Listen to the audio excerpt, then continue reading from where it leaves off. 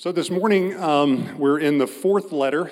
Jim will be preaching from the fourth letter in Revelations. But before we begin, the scriptures are not going to be shown on the screen. So I would just ask that you sit back and allow me to read these two passages over you. The first is 1 John chapter 2, verses 15 through 17. Do not love the world nor the things in the world. If anyone loves the world, the love of the Father is not in him. For all that is in the world, the lust of the flesh and the lust of the eyes and the boastful pride of life is not from the Father, but it is from the world. And the world is passing away, and also its lust as well. But the one who does the will of God abides forever. And now in Revelations 2, verses 18 through 29, the letter to the church at Thyatira. And to the angel of the church in Thyatira write, the Son of God, who has eyes like a flame of fire, and his feet are like burnished bronze, says this, I know your deeds, and your love and faith and service and perseverance, and that your deeds of late are greater than at first. But if I have this against you, that you tolerate the woman Jezebel, who calls herself a prophetess, and she teaches and leads my bondservants astray, so that they commit acts of immorality and eat things sacrificed to idols. And I gave her time to repent, and she does not want to repent of her immorality. Behold, I will cast upon her a bed of sickness, and those who commit adultery with her into great tribulation, unless they repent of her deeds. And I will kill her children with pestilence, and all the churches will know that I am he who searches the minds and hearts, and I will give to each one of you according to your deeds. But I say to you, the rest who are in Thyatira, who do not hold to this teaching, who have not known the deep things of Satan, as they call them, I place no other burden on you. Nevertheless, what you have, hold fast until I come. And he who overcomes, and he who keeps my deeds until the end, to him I will give authority over the nations. And he shall rule them with a rod of iron, as the vessels of the potter are broken to pieces, as I also have received authority from my Father, and I will give him the morning star. He who has an ear, let him hear what the Spirit says to the churches. This is God's word.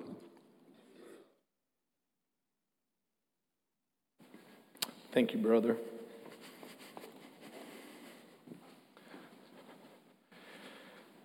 Before I break open the word this morning, would love to just give many of you that have been praying for Andrea and I just our words of appreciation and thanks. Maybe you have not heard, but Andrea's father went to meet his Savior, Jesus, yesterday morning. And although we knew the time was coming, it always comes as a surprise. And it's during those moments that we have an opportunity to not only grieve a loss, but also to give thanks to God. And so we want to encourage you to give thanks with us as we praise God for his goodness and his kindness to us. He lived to be 83, almost 84 years. His birthday would have been November I think the 15th or the 13th? The 13th, November 13th would have been his birthday. Mackenzie, our middle son, we were FaceTiming with our kids yesterday. They are right now in Poland. And Mackenzie said, you know, it's interesting because mom and dad, my wife's parents, mom and dad, for the first time yesterday, for the first time ever, saw one another for who they truly were meant to be in Christ. It's hard to hear your kids talk like that sometimes, by the way. You're grateful for it, but it's just like, wow, who raised you? And then I remembered their mom did. A lot of you have asked how Andrea is doing, and I'll tell you, she really is doing well because of the hope that she has in Jesus, the hope that she has in Jesus, and then the hope that mom and dad shared with her in that, with us in that. And so it's interesting how, as I stand before you this morning and I preach to you the good news that comes from the Word of God, it comes, I won't even say with a heavy heart, with a sober heart. A sober heart. Because there's one thing I have learned, it's this, and hopefully I've learned more than one thing, but if there's one thing I've learned, it's this, that crisis, that difficulties, and that adversity in a broken world actually helps us see God better. Think about that. crisis, adversity, hardship actually can help us see God better. And if the word see is kind of hard because that seems too figurative, then let me put it this way. It helps us deal with Him better. Because if it wasn't for adversity or crisis, I think it would be really easy for you and I to just kind of skip through life and not be aware of what is happening around us. A number of years ago, I was just driving on the Santa Monica Freeway. I was taking my nephew, who had been visiting with us as a family, taking him to LAX to put him on an airplane to send him back home. And we're just driving down the Santa Monica Freeway and just enjoying ourselves. And I still remember the song that we were listening to. And we were just enjoying ourselves, and I wasn't paying attention that the traffic was slowing down. And I wasn't. And then all of a sudden, reality struck us. And I had to deal with things. And I just remember thinking, wow, like just a moment ago, we're singing songs, we're enjoying ourselves on our way to the airport, and now everything has changed. Everything has changed. No one was hurt. Very grateful for that. But it's not like we didn't know that accidents happen. It's not like we thought that somehow we would never have an accident. But just literally moments before, we're just driving down the Santa Monica Freeway, singing a David Crowder song.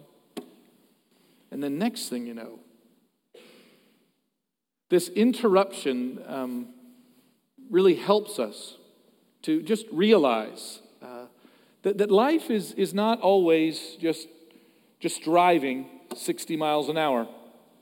No, sometimes there are interruptions, there are accidents, there are mishaps. I don't know what you do with those.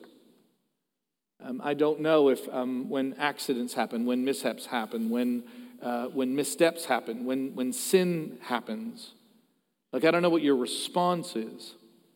But the Bible actually teaches that God, the revelation really teaches, that God, in fact, somehow in His sovereignty and in His goodness over all of these things, uses them to get our attention, to wake us up. We're just going through Revelation 2 and 3, but if we had been walking all the way through it, you will actually find after the blowing of the trumpets, you'd think a trumpet would wake people up. But after the final trumpet blows, it says this. The trumpets, by the way, are the judgments of God. And then it says this. And then even after these judgments, the people did not repent. They did not turn from their wickedness. They did not sober up. But in the end, they doubled down. That's my translation of that section in Revelation 9. And then it's said again in Revelation 16, when the bowls, the final judgments of God are poured out, you actually will see the same phrase. And yet, after all this, it says, after all the warnings, people did not repent of their wickedness. So crisis might be that which God uses to sober us up, to make us aware of the brokenness that already exists. See, that's the part that is so amazing. Andrea and I knew yesterday that people passed away. When we woke up in the morning, we knew that happened.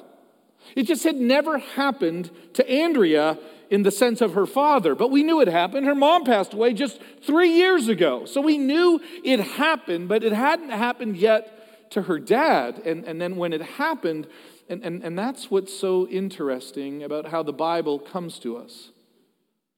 It doesn't just give us new information. It gives us information that we know, but it makes us deal with it. It makes us deal with God.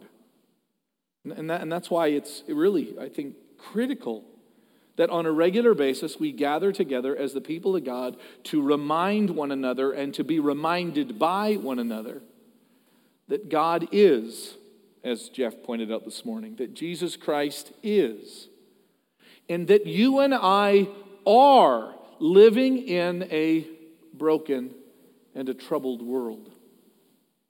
And yet, God is good. God is kind. God is gracious. And in the midst of our brokenness, he wants to speak that to us. And so we find this regular pattern. What I want to do this morning actually is I want to just share with you four, when I say words, it's not just a single word. It's 4 sentences, 4 statements that Jesus makes to these churches. One of the things and one of the reasons why I love having others that can actually preach, when we give opportunities to have different voices, one of the things that's really, really helpful is the amount of redundancy that can actually happen in these 7 letters. Listening to Ryan's message from Mexico last week just reminded me, wow, this is gonna. He told me this was going to happen. He said, you do know that the letter to the church at Pergamum and the letter to the church at Thyatira, you do know that those have a lot of overlap. And I don't want to step on your toes, meaning in my sermon. And I said, no, because sometimes it's good to be reminded. And there's a lot of reminding that is going to happen this morning. Now, this part is actually different. The first words that Jesus speaks to these Christians in Thyatira, which is it's not a city of importance. Interestingly enough, unlike Ephesus and Smyrna and Pergamum, all cities that had commercial value, that had almost like strategic military value, economic value, Thyatira didn't. Yeah, it was like a blue-collar town. It was smaller. It didn't have the significance. It was actually known as a way that you stop along the way to where you're going. And although the city had very little importance, the church had great significance. The words that Jesus speaks to this church are the longest of any of the other churches. He speaks these powerful words, and he says this to them in verse 19. I know your works. And then he goes on to describe it. I know your works, your love, your faithfulness, your service, and your endurance. I know that your last works are greater than the first. That's the description that Jesus gives of this church. Again, not just reminding that he knows. He begins, like most of the letters do, with these words of praise, of commendation. Not just awareness, but Jesus says, I know your works. That word's going to come up later in the letter. But I know your works, and then it lists them. What you and I usually like to do when we see a list is we like to break it down into its individual parts, define each of those, and then work on them. I mean, that's what we at least are usually taught to do. So I know your works. I know your love. Okay, so what is love? Love is caring for one another, and love is, and what is faith? Well, faith is believing or trusting in. And what is service? Service is that how we do it? Is that how we understand this? Is that how we break this down? And the answer is no. I don't believe that all of these are to be broken down as much as they are to fit together, to build on one another. We actually see that what Jesus sees is what we do on a regular basis. And so it is love. And the word faith actually literally probably is better translated faithfulness. It's not about just this trust that we might have in Jesus, but it is about remaining true to that, remaining faithfulness, which then always kind of naturally lives out itself in our service to one another. Today, we had an opportunity to have appreciation for our ministers. Well, the English word minister comes from a term that just literally means like servant. The minister is the one who serves. And so the word, you can kind of get where the idea comes from. The Greek word is diakone, service, like a deacon. Someone who, out of a love for God and a love for one another, is faithful in their service. Do you see how they build on one another? Love, faithfully, into service. And then this is the last idea that Jesus says, for how long?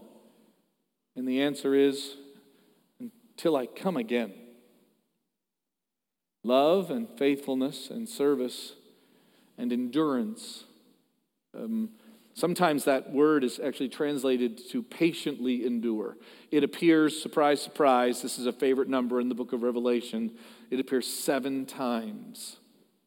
Like John is reminding these Christians, John is reminding these followers of Jesus that to be faithful, to be loving, to genuinely serve is not something that happens short term, but it is a long-lasting commitment. I'm kind of in a reminiscent mood. Can you just forgive me or not forgive me? Which either way. This morning, Andrew and I were having coffee, and I was just being reminded of, I believe by the Spirit, reminded of just some of the last moments that we actually had with her parents. And the last one we had with them when they were visiting here was about 4 or 5 years ago. And I didn't know how many more times we would have. I didn't realize that it was actually going to be our last time here in Stillwater. I took their daughter in 1991 away from them, left Calgary, and we moved to as missionaries to the United States of America. We heard that you needed missionaries, and so we answered God's call. We heard that, who's going to go for us? And send me, Lord. And so we came down here, and we've been serving as missionaries in Stillwater since 2004. But we moved to the States in 1991.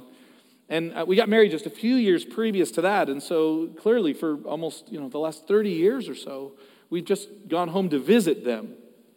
I didn't know how many more times that we would have, and so I thought it was just probably appropriate. And I said to them, I just want you to know I still not only love, but I'm still committed to your daughter. Like I still commit to take care of her and to provide for her. That stuff I said when I was really, really young, and you guys didn't know or didn't believe that I knew what I was getting myself into. More her than me didn't know what she was getting herself into. Like I'm still in it. Those aren't just words that I say. Like I'm still in it. And they looked at me and they said, "Thank you. We appreciate you." I couldn't help but think about that. The commitment that Jesus asks us to give to him. Yes, it involves love. Steve said this, God's love is the most powerful force in the universe. I don't know if he was quoting somebody else, but I got what he was saying. Think about that for a moment. What do you mean by love as a force? How is love a force? I thought love was just an emotion. Yeah? It's an emotion that causes things. God's love for us. For God so loved the world, John, who wrote the Revelation, wrote this, for God so loved the world that he sent his Son to die for us so that no one would perish, that everyone who believes in him would have life and not death. What caused that? And the answer is, the Bible says this repeatedly, it's love. It's love that compels. It's love that activates. It's love that motivates. That's what we mean by love as a powerful force. And Jesus says, I know you. And he commends them. I know your love, which then leads you to be faithful. And that faithfulness, which then drives you to serve, to care for, to put someone else's needs above your own, to put God's mission above my own desires and wants. And for how long? Until Jesus comes back. Crisis reveals, and then this is the part that makes it really complicated, is that sometimes what we end up finding when God reveals things is like a brokenness in us. Like it's not like it only reveals good things. It reveals what's really there. And sometimes in the midst of pain, instead of it being, wow, I look at Andrea, it's been really interesting to hear her talk and to hear her weep and to be there and yet to see the hope that she has. And I've said to her, I don't know how many times over the last few years, wow, you really do believe this stuff, don't you, babe? She does. Like, she really believes it. And can I just say that her believing it helps me believe it? Do you know what I'm talking about? Her believing it really helps me believe it. I guess I'm really grateful for the fact that what really is inside of her is true. It's being revealed. Do you know what you're really like? Do you know what you're really like on the inside? I had not read this particular book or actually seen the movie, which was the recreation of the book. It was done in the 80s. But it was written by a Russian writer who wanted to play around with the idea, what if there was a place where when you walked into this place, they called it the room. When you walked into the room, that the room had in it, if you were to dare to walk into it, it had like your greatest desires and your greatest wants there for you to actualize, materialize right there. And all of a sudden, what's really going on inside of you, what you really, really want, what you really, really love, well, there it is. And there is this guide that is taking these two individuals on this journey to the room. And they come upon it. And the guide says, are you ready? Are you ready to find out what's really on the inside of you? Are you ready to find out what your greatest love is? And in that moment, both of these two people who had been on this long journey began to hesitate. Here was their thought. If in that room is what I really, really, really want, what if I don't know what I really want? I'm about to find out reality. I'm about to find out the truth. And what if I really want isn't what I think I really want? What if there is something in my subconscious? They're not trying to play some weird matrix game. I think you know what they're talking about. Do you know what to say when I ask questions like, what's the most important thing in the world? Do you know to say, God is? You know what to say. And what's more important than the glory of God? And we all say what? Nothing is more important than the glory of God. Well, we know what to say. Is that what you really think? Is that what you really want? Is that what you really desire? If I could take you to the room, would you want to see inside of it? Would you want to know? See, that's what the revelation does. The revelation, and it comes not through a magic room, it just comes through a very real Jesus who says, I love you. And I love you so much that I am wanting to reveal to you, to make known to you, whether you even ask for it or not, the truth about you. The real truth about you. The author said this, not many people can confront the truth about themselves. Not many people can confront the truth about themselves. And maybe that's why we don't get to pick exactly how life goes for us. Because I wouldn't pick the life that I have lived. There are so many changes that I would have made, so many obstacles I would have removed, so many adversaries I wish just never were in my path. And yet it is by God's grace that they have been placed there. Obstacles, adversaries, difficulties, and hardships. To remind me on I wish it happened, do I wish it happened daily? I want to wish that it happened daily. A constant reminder, you're not God, you're not in control, you need Him more than you know. And in the midst of that, what I really learn is I learn to love. And I learn to continue to trust. And I learn to serve. And I learn to do it for the rest of my life. And that's what everyday life is like not just in the Bible. That is what everyday life is like. It is Jesus Christ knowing our works, our love and our faithfulness and our service until the end, our endurance to the very, very end.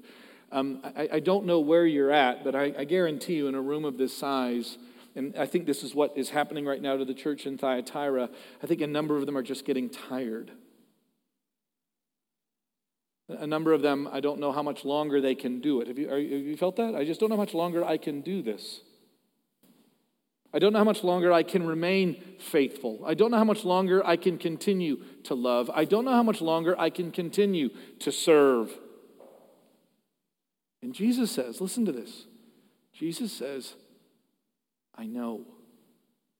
That's not just I know. It's a beside you. I know. I know. And that's why Jesus promises and gives us his Spirit. If churches have like an alter ego, the church at Ephesus would have been the alter ego for the church at Thyatira. The church at Ephesus knew how to be doctrinally pure and really, really struggled with what that love looked like, which means that they weren't being faithful. They have to repent. It means that there's something that is broken. They're definitely not serving one another. And yet you have this church in Thyatira.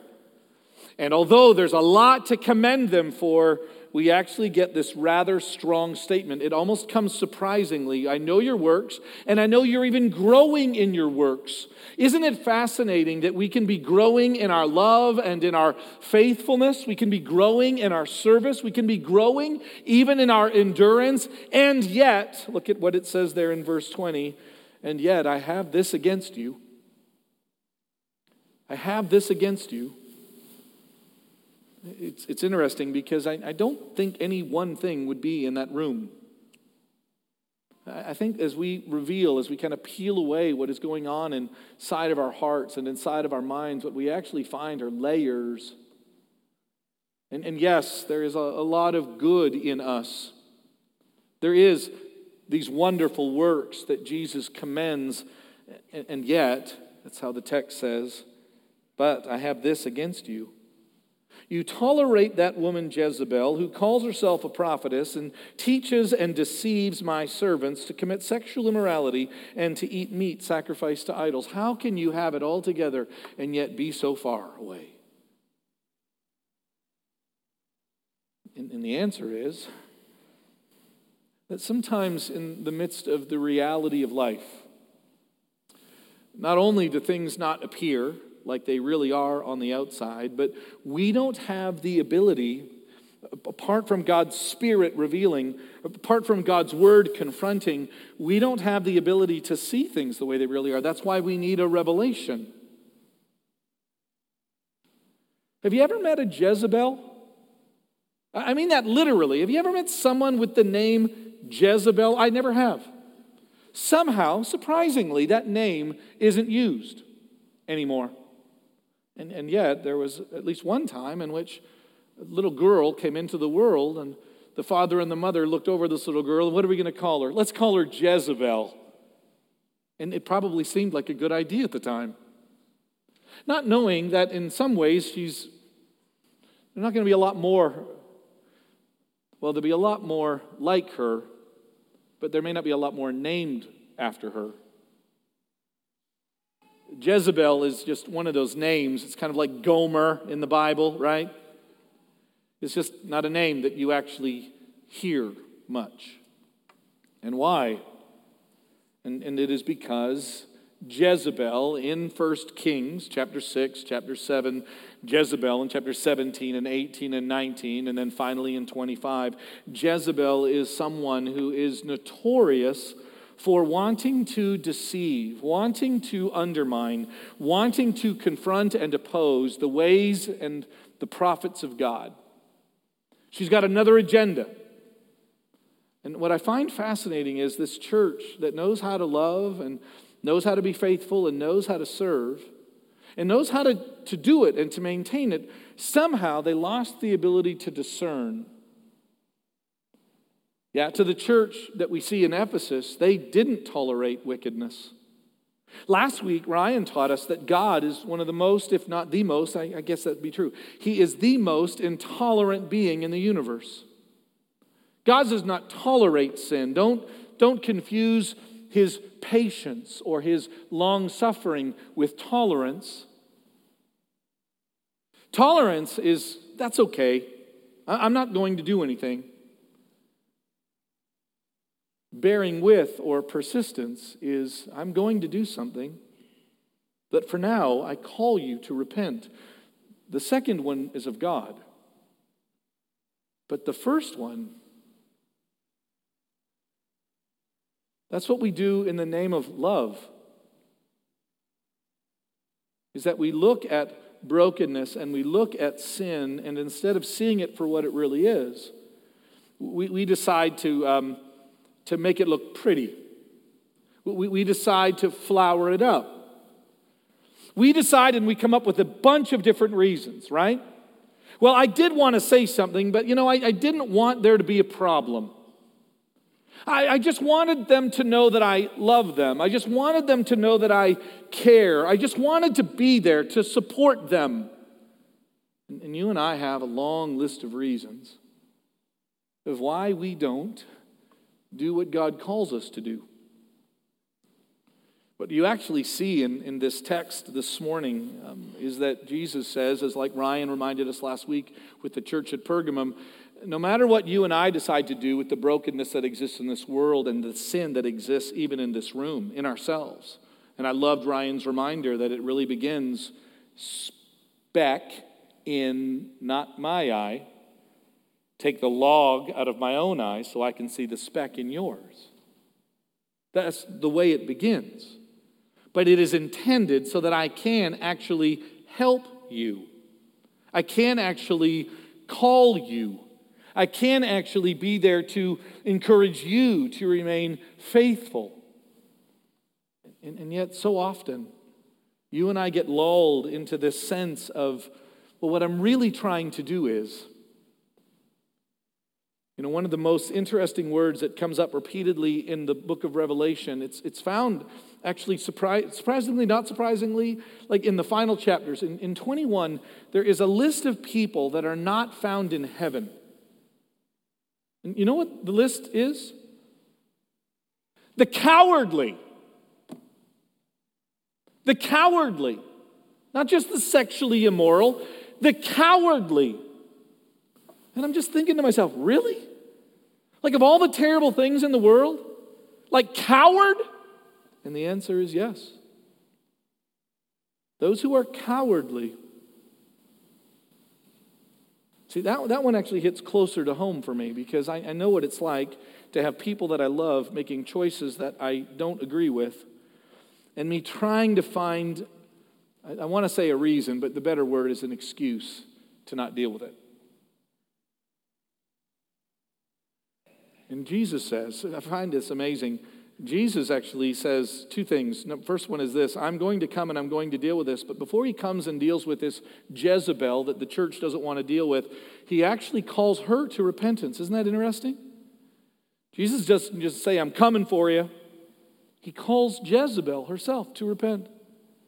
And those who are following after, he calls them to repent. But then he makes it very, very clear, I just want you to know that I am not tolerant of sin, and I don't just look the other way, and I don't come up with excuses. No, like I died to forgive and to redeem all that is broken and all that is sinful, and that which is not covered by my blood will be dealt with by my wrath. Do you know that? The sin that exists in us is worked out in one of two ways. It is either forgiven by the blood of Christ, where Jesus Christ himself, out of his love for us, pays the penalty for our sin, or else we choose to face his wrath. And it's for that reason that the church looks at those people who are sinful and sinning and say out of love and out of faithfulness and out of service to the very end, this is sin, this is wrong, this is broken. And we call people to repentance. It begins by us confessing our own sin. It begins by us recognizing that we are in need of a Savior. And then it moves us to engage one another in this active, submitting and loving and speaking and hearing the truth about ourselves in such a way that we become more like Jesus. Now, by the way, the Bible never contradicts itself, but I want you to look at the verse 23 of Revelation 2. And I don't know if this will surprise you, because I think that when preachers actually say the opposite of this, Jesus actually says, are you ready for this? I will give to each of you according to your works. How many of you actually knew that you were saved by your works? And that the Bible actually teaches that. Okay, what are you talking about? No. We're saved by grace. No, here's what's true. Are you ready for this? We are totally saved by the grace of God. We are totally saved by believing in Him, not from works, so that no one could boast. That is what Paul said. But I don't think Paul doesn't believe in Jesus. So therefore, verse 23 actually says, listen to this, I will strike her children dead, then all the churches will know that I am the one who examines minds and hearts. Literally, that minds and hearts is literally hearts and kidneys. They understood this heart-mind thing. There really is no Hebrew word, no really understanding of like all up here. They felt like everything was happening in here, which is kind of what's going on in us anyway. Whenever you're in love, where do you feel it? I feel it in here. Whenever you're anxious, where do you feel it? I feel it in here. Jesus says, like, I cut you, I see you open. I cut you open, and I can reveal what is actually there. And so that is why Jesus actually says, I will give to each of you. I will reward each of you, good or bad, according to your works. So hear me. This doesn't mean that if you're good enough that somehow Jesus owes you. That's the kind of salvation we cannot earn by our works. But the Bible actually teaches that we are what we love. We become what we love. And Jezebel was leading people astray. Jezebel was leading people into sexual immorality, or at least spiritual infidelity. And they were having what they wanted. I love to say to people, and when I do, hope you know I'm always trying to deal with this myself, don't worry, you'll get what you really want.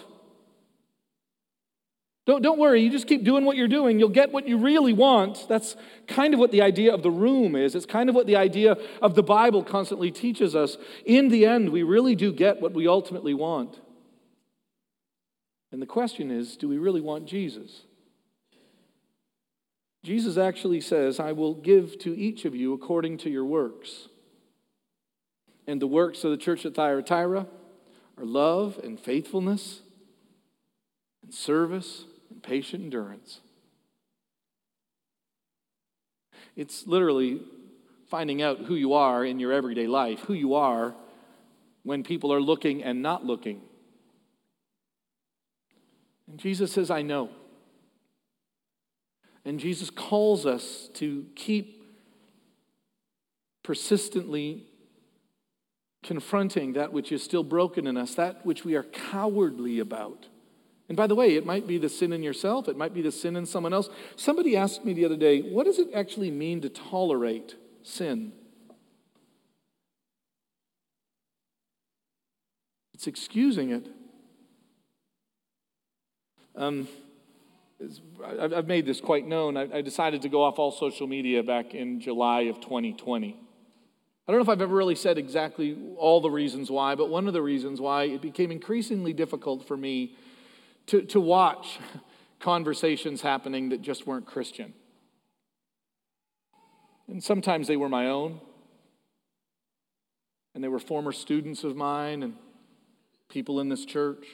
It became very, very, is it difficult for you to just watch people like things on Facebook that you know are sinful? Well, I just want to support them. I just want them to know I care. Thumbs up. It really became almost too much for me to know. I'm really realizing that I need a smaller circle of knowledge I have a really hard time with the weight of knowing everybody. I really do need fewer friends so that I could really be a friend. So Jesus says, I know your works, and I will reward you according to those works. So hear me, you can't be good enough that Jesus owes you, but you also can't respond to him in any other way but faithful obedience. That's what he's talking about. And then Jesus says, as he concludes, and this is really all I ask, and to the one who responds, I will actually give the right to rule with me. I will reward you. He says this, all I ask that you do is just hold on until I come. Isn't that interesting? He doesn't ask them to change the world. He doesn't ask them to fix everything. I love the fact that what Jesus really calls us to do is to just care for those that are around us, to love those that are around us, to serve those that are around us. He didn't ask us to save the world and to solve all the problems. I know that's kind of what I want to do, or at least pretend that's what I want to do. But Jesus actually says, isn't this interesting? All I'm asking you to do is just to hold on and to hold tight until the end. I don't know if you need to hear this morning, but I want to give you the freedom in the room to not save the world or to fix the world, but to look at the world that God has called you into and then ask, what does it look like for me to faithfully love and serve to the end? That is our call this morning. Everyday faithfulness for the glory of God, the benefit of others, and our greatest joy. Let's pray. God, thank you for what you have revealed about yourself and what you have revealed about us.